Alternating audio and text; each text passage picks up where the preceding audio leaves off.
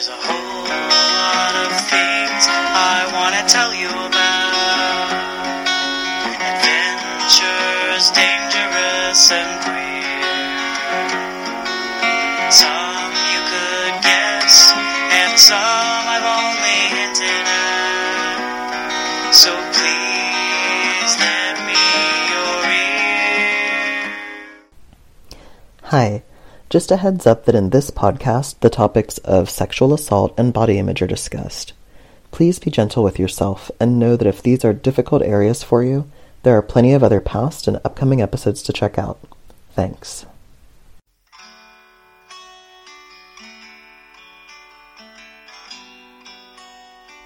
Everyone has a relationship with gender. What's your story? Hello and welcome to Gender Stories with your host, Dr. Alexian Taffy.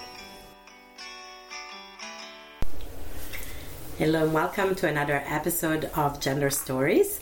I am thrilled to be interviewing my good friend and speaker, video maker, activist and consultant Erica Hanna. She's a 6 times Emmy Award winner, a Nobel Peace Prize Forum social media ambassador. She's been voted Twitter personality for Minneapolis. She's also the owner of Puke Rainbow, a business focusing on content strategy, video production, speaking, and also offering educational workshops. And in her spare time, which I don't think it's that spare really, she raises funds for nonprofit at Charity Water through social media. And she has worked with people such as Ellen DeGeneres or Prince. So I am incredibly intimidated as well as incredibly excited to be talking with you today, Erica. Anything I've missed in my introduction? No, I think you covered it. I also clean up a lot of cat puke, you have a lot of skill. Yeah, that's my number one skill, probably. The most amazing. Practiced thing that I do on a daily basis. See, you learn something new every day about the people you know. Yeah, right? So, Eric, I know there's a lot of different things that we're going to talk about because you are involved in so many awesome things. Mm-hmm. But I would like to start from you telling me a little bit more about what's it like to be a woman in business, especially owning your own business now, sure. and being in film. Yeah. And also you're very open and public on social media. Mm-hmm. And sometimes that can be its own thing to be a woman on social media, and it brings certain responses. So let's start from there. How does that sound? Absolutely. So being a woman in film is pretty it can be challenging at times, definitely. Most of my crew, in fact all my crew except for one person, is cisgendered men. And they've been in the business for 30 plus years, and they're fantastic. They absolutely are wonderful and know what they're doing. But the percentage of female directors in the business is in the single digits, for percentage wise. So it's just not something that people are necessarily used to. And that was very evident on my shoot with Ellen, actually, when one of her millions of assistants walks into the room, right, and walks up to my boss, a middle-aged cisgendered man, and said, "Oh, this is some of the best lighting I've seen, or one of the best filming setups. We're so excited that you did this." And he had to be like, that Erica's our executive producer today. She was in charge of this setup. You did that. Yeah. and then on top of that, not just being a woman, but also being a overweight woman, where then people will talk to me like I'm stupid, and they'll raise their voice do you understand? Just because I'm fat, it doesn't mean that I am an idiot. Yeah, exactly. You don't know how to do your job. Or I become invisible, Yeah. And that's happened before, not so much with my crew, but if I'm working, I have other companies in town that'll hire me out to direct, or people that come in from other cities, and I'll be like, hey, we're going to do it this way. And they're like, nah, I don't think that's And then one of my crew members will have to say, yeah, we should listen, to kind of And that kind of makes me mad that it has to take, someone from the opposite sex, standing up for my idea, right? Yeah, that's just not okay. Yeah. Basically, it's like, oh, a man has said it, so now it Right. must be okay. Right? Yeah. I know. And I mean, there was even things at past jobs I've had where, you know, as a director, you want to learn everything, just so that you can communicate with your crew better. And I remember saying, like, hey, I'd love to go to this lighting workshop that's coming up in town, so I, you know, can speak the lingo better, and I can do that. And I remember my boss saying, yeah, let's just leave that up to the guys. Like, the guys can do that. Wow. And I was like, well, but, like, it would make me a better director to know how to do it. Like, I'm not saying that I need to do it all day, but, like, why wouldn't I want to learn the terminology? And, like, yeah, so it's definitely frustrating. Definitely frustrating. I wonder, was that part of what motivated you to kind of start your own business eventually? Yeah, so starting my own business actually came from... I'll be completely honest about that. Mm-hmm. I have not talked publicly about this much. So Okay. It actually was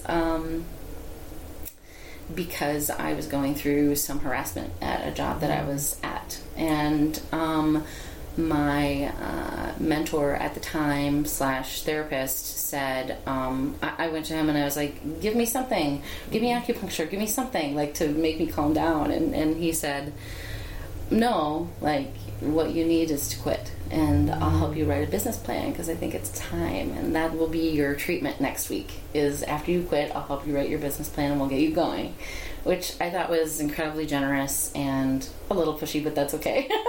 Sometimes we need that, right? Mm-hmm. And that was right after I had done my shoot with Prince and nearly puked on him, so like, my imposter syndrome took over big time, and especially being the only female in the room then as well, and being pretty young, and you know, Prince looked at some of my work and he was like shaking his head back and forth in the no direction, like, you know, side to side, and he said to our executive producer, who's a man, I thought you said that she shoots video. And I was like, oh my gosh, what did I do? I messed this up so bad. Like, my reputation's ruined. And our executive producer was like, yeah, she shoots video. And he's like, from now on, tell people that you create art. You don't shoot video.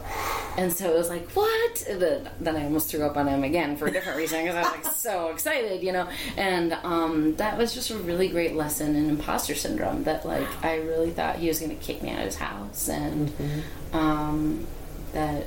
But it was just in all your art. It was just some, like, validation. And so that's why when I'm teaching workshops about video to people, I always say, like, don't wait for, like, a superstar to validate that you, like, can do this on your own. Like, you can, you know, everybody can do it. It just takes believing in yourself, you know. So, yeah. Well, that probably helped a little to have Prince validate you. It did. Yeah, I'm not gonna lie. That's an amazing memory. I mean, you know, may he rest in power. I just love Prince, and that could be a whole other episode about how Prince's gender has been so influential for myself, at least, as an 80s child. But yes, absolutely. I diverge. So you said a little bit about partially starting your own business was because of the harassment that you were experiencing, and that harassment hasn't stopped you from being really outspoken about a range of things on social media, including your work. And I wonder if this could be a good segue into talking a little bit about what is it like to be that outspoken and visible on social media? Yeah, so I think that it's a constant learning experience, being outspoken and vulnerable. I speak mostly about being a sexual assault and rape survivor, and I kind of learned the hard way that I needed to start using more video to do that, because if I would post a paragraph of something, people would just assume I'm, like, on the verge of losing it, you know, and they would, like, send me all these worried messages. So I started using video while talking about most things related to that, just so people could see that, like, hey, I'm holding it together, I'm just being honest and putting this out there right now. Yeah, so and it's interesting because I think you and I talked about, it seems like it's very, one gender is the predator, right? Like that it's out there kind of right now.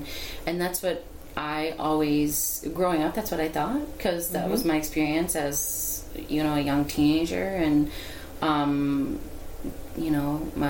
of my assaults were, cisgendered men. And I felt so safe, like with any woman. And then it was, and also was feeling safe because I was insulating my body by gaining weight, right? So almost erasing any gender just because I was becoming visible, like invisible, because people don't like to give fat people like eye contact for some reason. It's like they're almost like ashamed, like to do that. And so it was kind of a wake-up call when at pretty much my heaviest weight, I was actually assaulted by a female.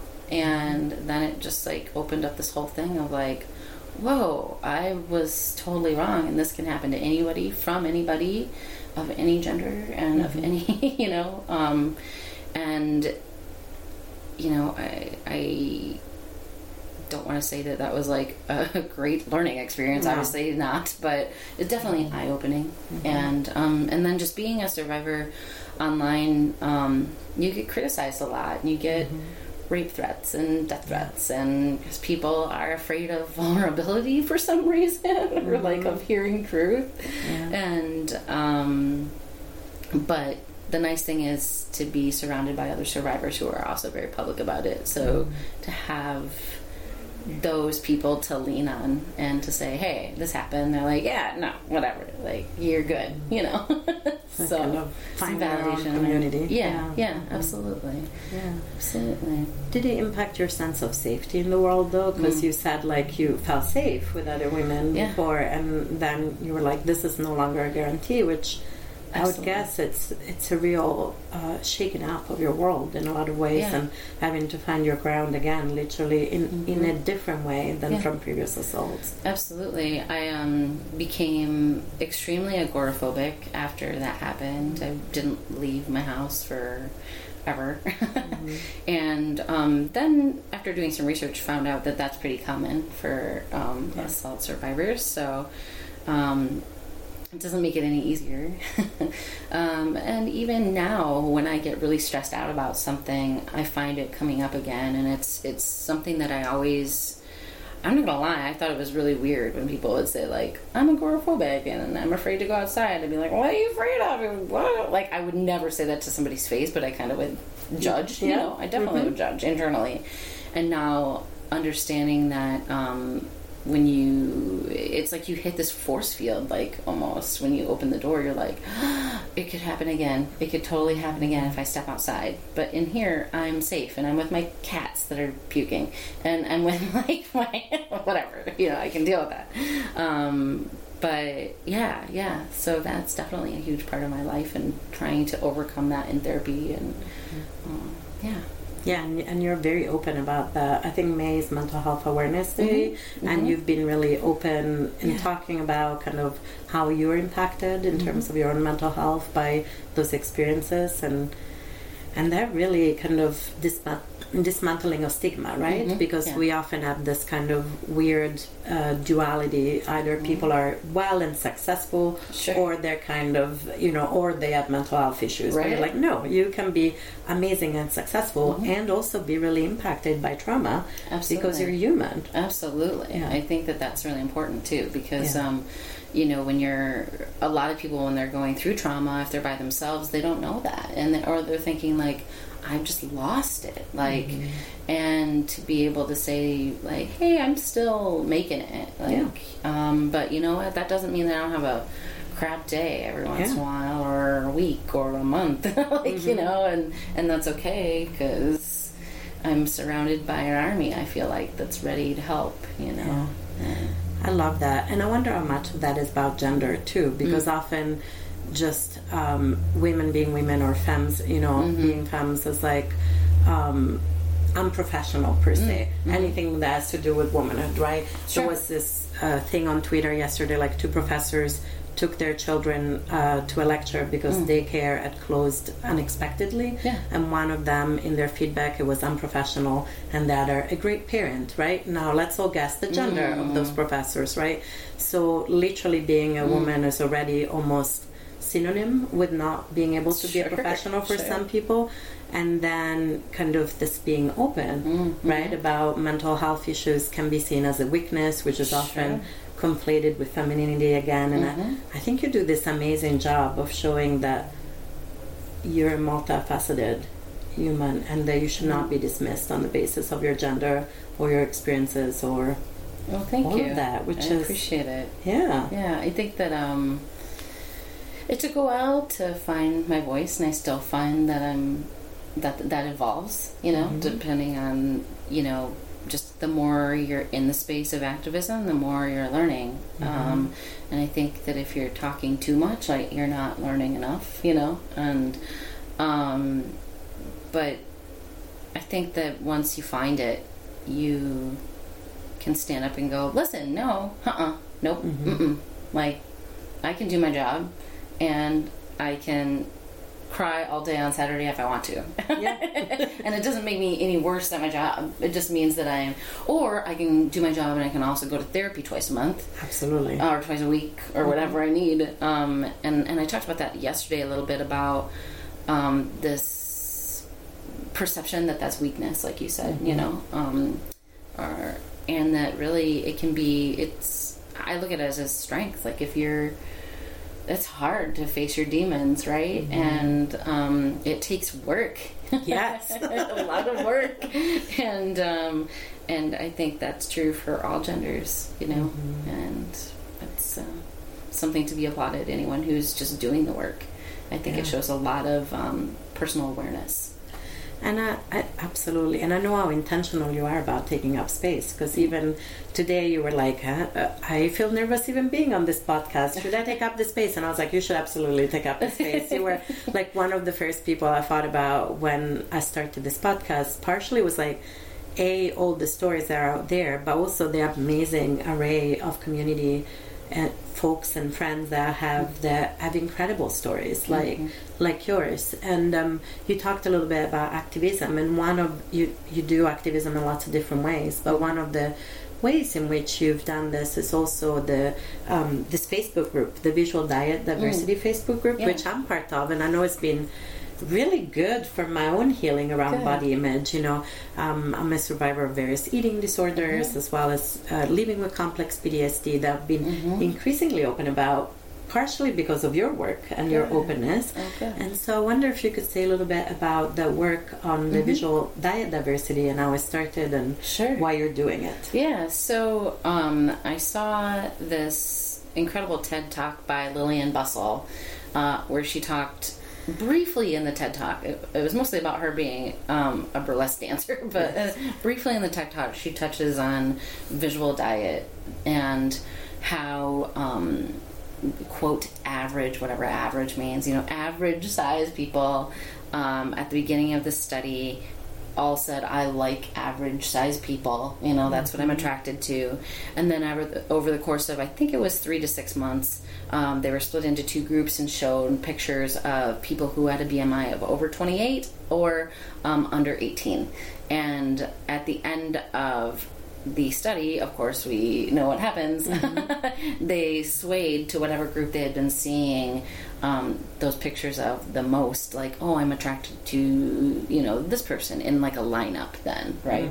And so I sat back and thought, oh, you know what? I think intentionally I could put more, you know, plus size models and stuff in my feed. And then I thought, maybe taking that a step further, because we are afraid of what we don't see and afraid of what we don't understand, right? And sometimes it's just a matter of seeing more than once something so that you understand it. And I talk to my friend Noshina, who's president of RISE, always says, how can I be what I cannot see? And I just love that. And so, like, the concept of seeing people no matter who you are, what gender identity or sexuality or religion or anything, or race, seeing people representative of things that you might be aspiring to is awesome. And it also helps us break down stereotypes. Yeah. So I love to invite people in the visual diversity group to not only post pictures of people that they think like are plus models or or something, like embracing their body well, but also just different journeys, you know. Yeah. It's so great to see, for example, I think we posted, is it Damon is Amazing? Is that? Oh, yes. Damon is The Amazing. child is like a drag queen. Yes. And it's, oh my God, they are amazing. Amazing, Yeah. and tells that entire story. And I mean, I think the other day I posted something about, it was like a picture of like 8 African American male doctors, because it's like enough of us seeing like these horrific, tragic, or gangbanger images that we get on movies. That's all the only way they're represented, and being that, especially aware of that now that my partner is African American, like that just makes it a little more sensitive. And but yeah, I think and I always pull information from a couple different Muslim sites, like Muslim Girl, and there was a great picture that we had the other day of like a Muslim woman in her hijab like surfing, and I was like, that's that was so great. cool, and I think it just changes your perception of like of everyone. Yeah, I think that's what I love about that group is that there's such a broad range, and there's like videos of like dancers of all sizes and all genders and all and ages too, like, ages, right? Like, older people and younger people, and it's really about kind of, can we celebrate the fullness of humanity, because we are all so amazing. In dominant cultures, like it's like it feeds us this weird. You have to be 5'10" like and blonde and a woman, like to get attention, right? Like this tiny pill, and you're like, what? There's so much more. Like I could have a full meal, and you're giving me this like whatever it is, and it just I think that it breeds this like shame in people because we're not what we keep seeing, and I think the more we see quote average people or like whatever, I've had a couple friends say to me like, I didn't realize how like quote normal I was until being a part of the group. like not that there is anything called normal, but they're like, I just thought that I was super overweight, or I was super underachieving, or I really wasn't pretty at all, or I really wasn't handsome at all, or I wasn't graceful. Dancers, or absolutely. And they're like, just after seeing that, and it's selfish. I started it for a selfish reason, because that's what really helped me in my journey of going from I really want to be invisible, I really want to insulate and gain weight so that I'm not a target, and so I am invisible for predators.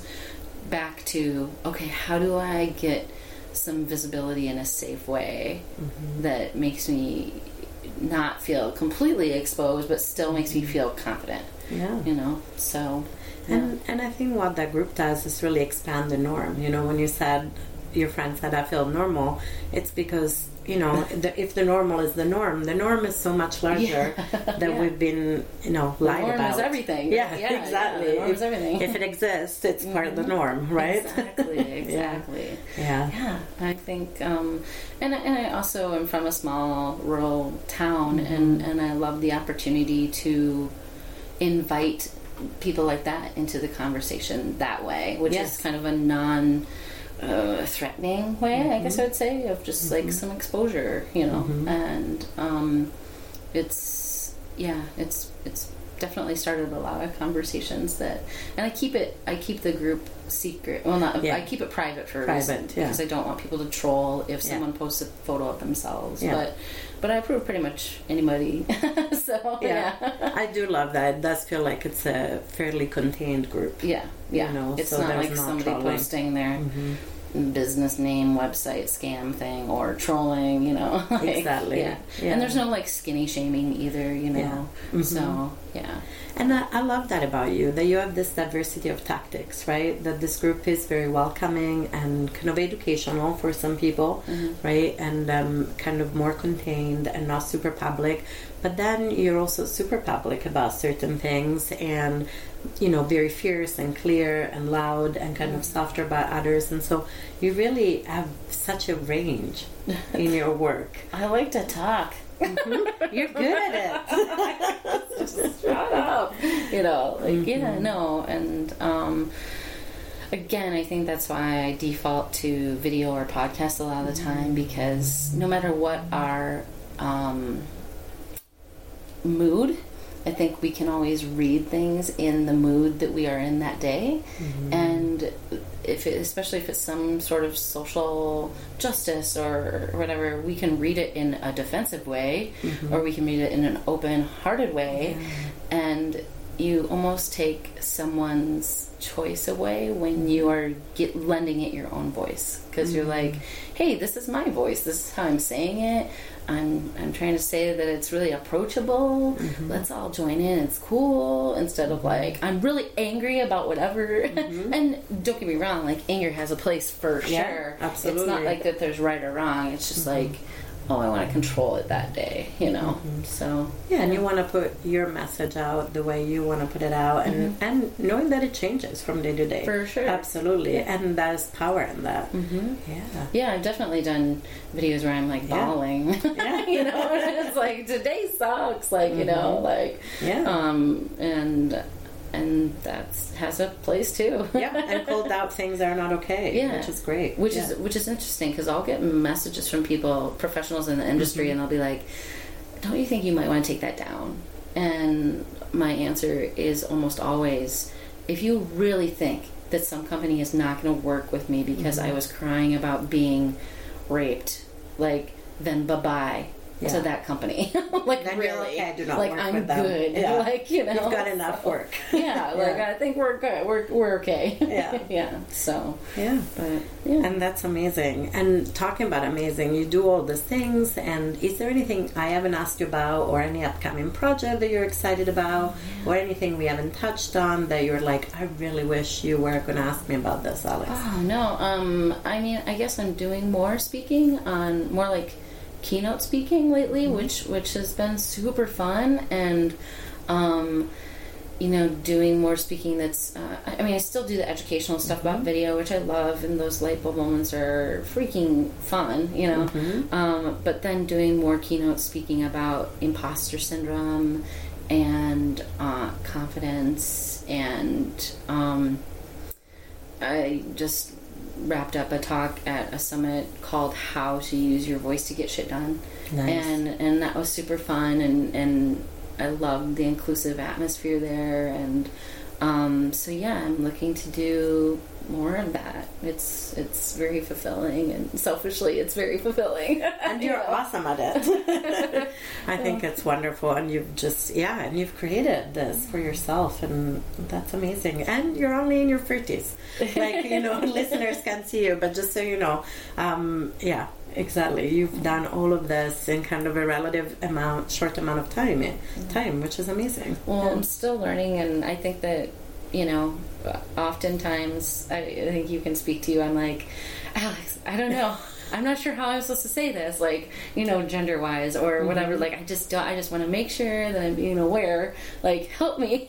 And you're always so awesome. When you ask those questions, I'm like, you're good. You're on point. Here's like what I can share. Know. Like, you know, I just want to make sure that being aware, you know, is more the point, I guess. So, and you lift people up, which is what I really love about a lot of folks that are my friends or I'm in community with, that we lift each other up. Like just yesterday you connected me with another podcaster, Sean, the armchair philosopher. Now I'm like all excited about that connection. So you should check out his podcast too. And you know, there's just so much work to do in the world, and so much room for so many voices, and that you're so expansive in your work. I love that about you. Well, I think there's room for everybody. You know, like I just always think that, and anytime I am asked about a competitor or whatever, you know, it's always like, well, we all do things like our own way. You know, I mean, there's room for everyone. Yeah, there's so much work in the world. Yeah, there's so much work, and it'll all work out. Yeah, especially in activism, absolutely. Yeah. So if people wanted to find out more about what you do and your work, what's the best way for them to find out more about you or your work or your company? So pukerainbows.com, and then I have an email newsletter that goes out, and man, I've been bad about that lately. I just realized it's really good though. I get it, and I love your email newsletter. Thank you. And otherwise, Twitter. I like obsess about and live on Twitter. What's your Twitter handle?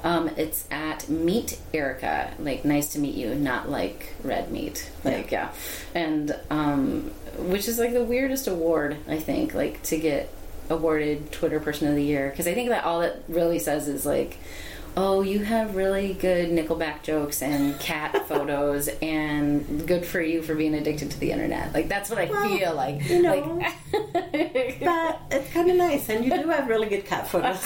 I've got 3 of them. So there you go. Crazy cat lady. Well, thank you so much for coming on the podcast, and, you know, I really appreciate who you are in the world in kind of every way. And so, yes, if you're interested in finding out more about Erica, you know, head over to pukerainbows.com, on Twitter, @meerica.